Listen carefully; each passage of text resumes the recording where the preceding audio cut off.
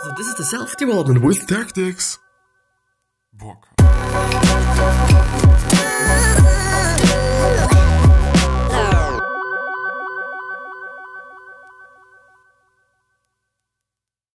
So this one's gonna be about emails, since emails are one of the things that probably everybody has to write, or at least a lot of people.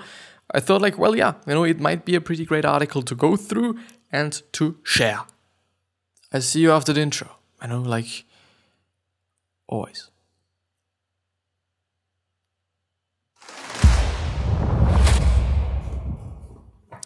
And I do hope, by the way, that I'm not having any issues here in the video, on the video. But yeah, before I actually start, this episode is also available as a podcast, which means that it is the audio only version, which means that you can listen to it, which means that you can do something besides listening to it, which means that it is a way more efficient way than to just watching this video.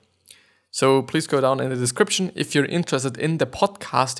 You can listen on it on Apple Podcast, Spotify, Stitcher, Castbox, TuneIn, quite actually everywhere, everywhere but SoundCloud, I guess. Some podcasts are actually on SoundCloud, but mine is not on SoundCloud. I don't know why. There might be some reason, or I couldn't just do it. Could also be the thing, right? But yeah, so go down in the description. There should be the link if you're on a podcast, and you want to really watch the YouTube video. The YouTube link should also be down in the description to my channel. And this is probably a pretty new episode, or the episode is probably just exactly the same title, or has exactly the same title as also the podcast. Therefore, search for it, and you're gonna find it really, really quickly. But, as I've already told you, we're going through an ideas.ted.com article called, yes, there is a right way to write an email. And here are some simple rules. Because I thought it might be a really interesting one for quite a lot of people. It might really be a valuable one. And I'm going to make it fun. I at least hope for you and also for me. So yeah, I think I'm gonna just read. And then we will see what it is all about. And then we will see what we can take from it. And then we can see if there is some good shit in it or not. So does sending and replying to emails take up an excessive amount of your time? ? Reduce the burden by following these basic guidelines, says editor and writer Victoria Turk. So this post is part of TED's How to Be a Better Human series, each of which contains a piece of helpful advice from someone in the TED community. So browse through all posts here, and there is a link. If you want to see more of the ideas.ted.com articles, then it is also going to be down in the description and also in the show notes if you are on the podcast. You probably think that you are an expert emailer. No, I don't think so, but let's move on. You spend most of your workday composing, sending, receiving, and replying to emails, says Victoria Turk, a senior editor at Wired UK in a TEDx Athens talk. You live in your inbox. However, if writing and replying take up too much of your time, or you worry that your emails are disappearing into the ether without getting an answer, then you are probably doing it wrong, she adds. Turk's email philosophy is aimed at reducing the overall burden of email on senders and recipients. She says, at its simplest, this can mean cutting down on the number of emails you send and sending them to fewer people. When you do send an email, you should make it as quick and easy as possible for the recipient to deal with. So here is her specific advice. Just before we actually go through that, I think it really makes sense. It really does make sense that you kind of try to make it really easy for this person that actually is receiving your emails, so the recipient, and it just makes sense, and it is also a pretty karma-like thing, I think it's pretty good for your karma as well, to just think about the people that are actually receiving your shit, so that they actually can go through it, maybe even with joy. I don't know, it still comes up to which person you're sending it to. If it is your boss or some client that might not be just really funny or something, then I guess it is just not a good idea. Just don't put any jokes into it. But I don't know. I don't know. And I think you shouldn't also, overdo it or something, just keep it on a balanced level or something. But the thing is, emails are truly very important. And something that I have also done with my email game is consciously writing some things into my emails. But I think I'm going to talk about it afterwards. So after I went through this article, and then I'm going to share this with you, because I think it could also be a pretty valuable thing for you. The greeting. Skip the formalities. Once upon a time, it may have been customary to treat email like a digital version of a snail mail letter. I kind of feel like it is still the fucking case. And to address your recipient with "Dear," says Turk, but nowadays most emails, especially in a work context, are more like post-it notes than a lengthy missive. As a result, it is okay to open with "Hi" and a first name. Her suggestion: save "Dear" and using someone's title for more formal situations, such as an official briefing or an invitation. One "hi" is enough. You don't need to keep saying "hi" every time you email someone on an ongoing thread, particularly if it is active, says Turk. If you're having a back and forth conversation, treat it as such. Something that really was, I don't really say bothering me, but it was so interesting to me. Like, I am also or only writing emails when I'm just having to deal with my internships or when I'm just attending an internship in my summer holidays actually. Then I always, have to email some companies and ask for an internship, obviously. And this is just the really only reason why I write emails in an just business standpoint of view. Most often the emails are just like, to friends when I'm in school because we can't use our phones and whatever. But yeah, it is just another topic. The thing is, it is really interesting. It is so fucking interesting that every time I'm writing an email to somebody, it is really like the body, which is the next one. Stick to the point. When it comes to email, good etiquette. I do not even know what it means. Or adequate. What it means is protocol, polite behavior, good manners, acceptable behavior, accepted behavior, proper behavior. Okay. I don't know. I'm sorry that I do not know the pronunciation. So when it comes to email good, then the word is not about the fancy flourishes. It is about respecting other people's time. Time, says Turk. An overly long or detailed email benefits neither the sender nor the receiver. No, it really does not. It is actually a burden for everybody. Like, the receiver has to read it and you have to write it. So therefore it is, a lose-lose situation. Merlin Mann, the person who coined the term inbox zero, told Turk this invaluable advice, okay? Assume everyone you're communicating with is smarter than you and cares more than you and is busier than you. That means, according to Turk, no waffling, no jargon. I think it's actually jargon. No small talk. You don't have to ask after your recipient's health every time you email them. Just be sure to include all the facts needed so that the recipient can reply without asking or without having to ask you questions first. Yeah, because it is really time saving. This person that you are sending the email to has everything the person needs. And this is amazing. It just really makes sense if you're thinking about it. Of course, just, asking how the person is feeling and how their family is doing, especially if you know this person personally, is good. It is really good. But as they also say, you don't have to do that every single email or in every single email. So I really do understand this. I really do understand that it just has to be efficient, I guess. Time efficient, really time efficient, because I guess most often, especially in your case maybe, you might be writing emails not for just, not to friends, but it is something to do or has something to do with your business or with the business you're working at. So therefore, it just really has to be efficient. Also for you, if you're having to actually write a 10,000 character email each time you're emailing somebody, it's going to take quite some time and it is really not efficient. But don't be too conscious concise. I think it's concise. Yeah, it's concise. Don't be too concise. There is a line where brevity crosses over into rudeness. Turk warns, think about it. How have you felt when you have gotten an email back from a colleague or manager with only a terse received agree? With a terse received, quote unquote, agree, okay, or just a question mark. As she puts it, these emails seem more like a power play. Someone who emails like this is trying to show you how busy and important they are.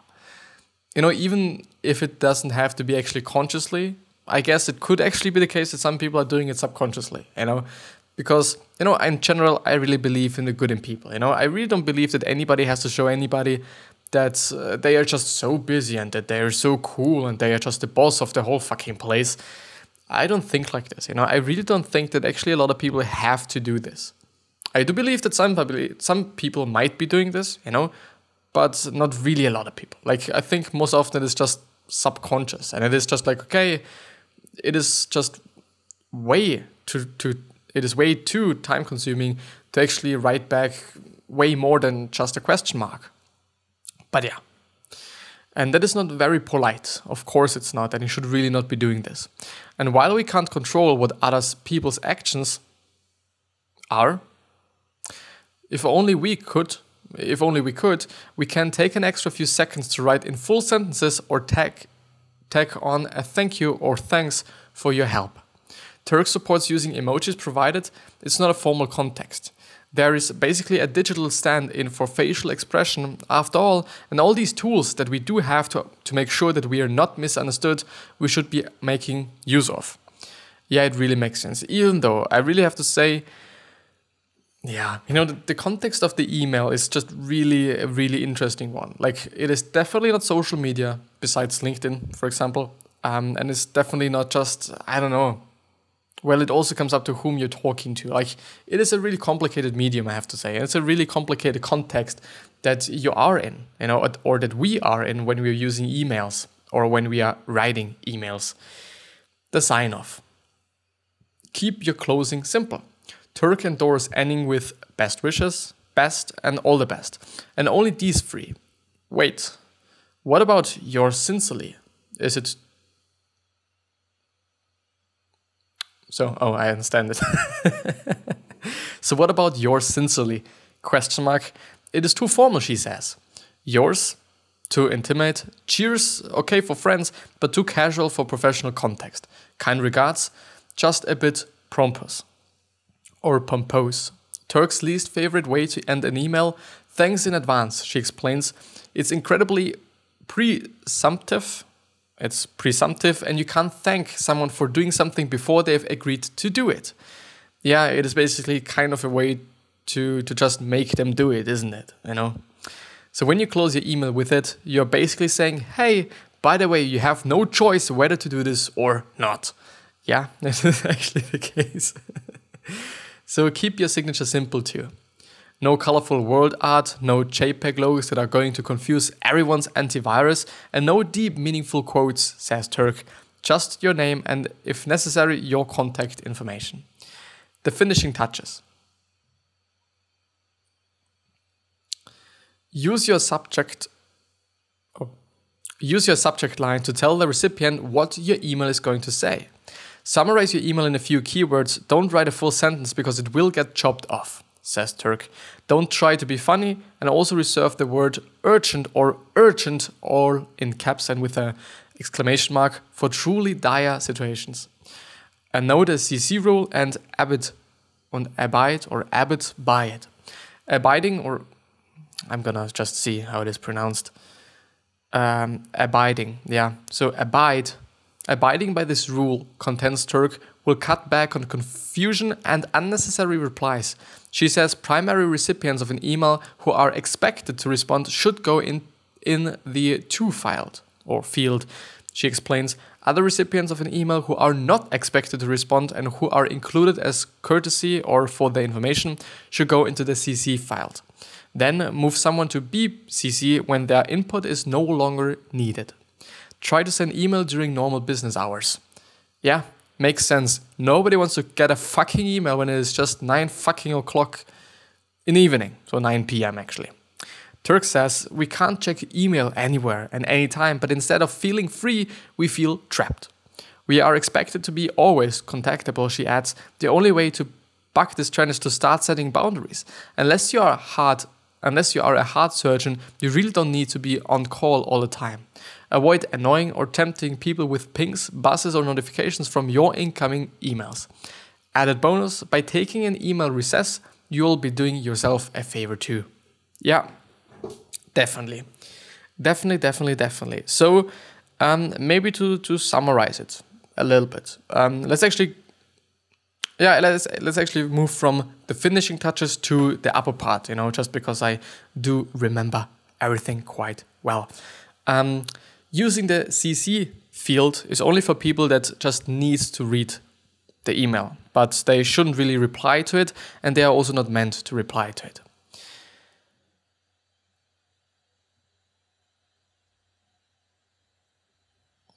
Then the signature should be simple, no fucking JPEGs or whatever there is. The closing should be just best wishes, best, and all the best. Everything else is quite like not good, just not good. Then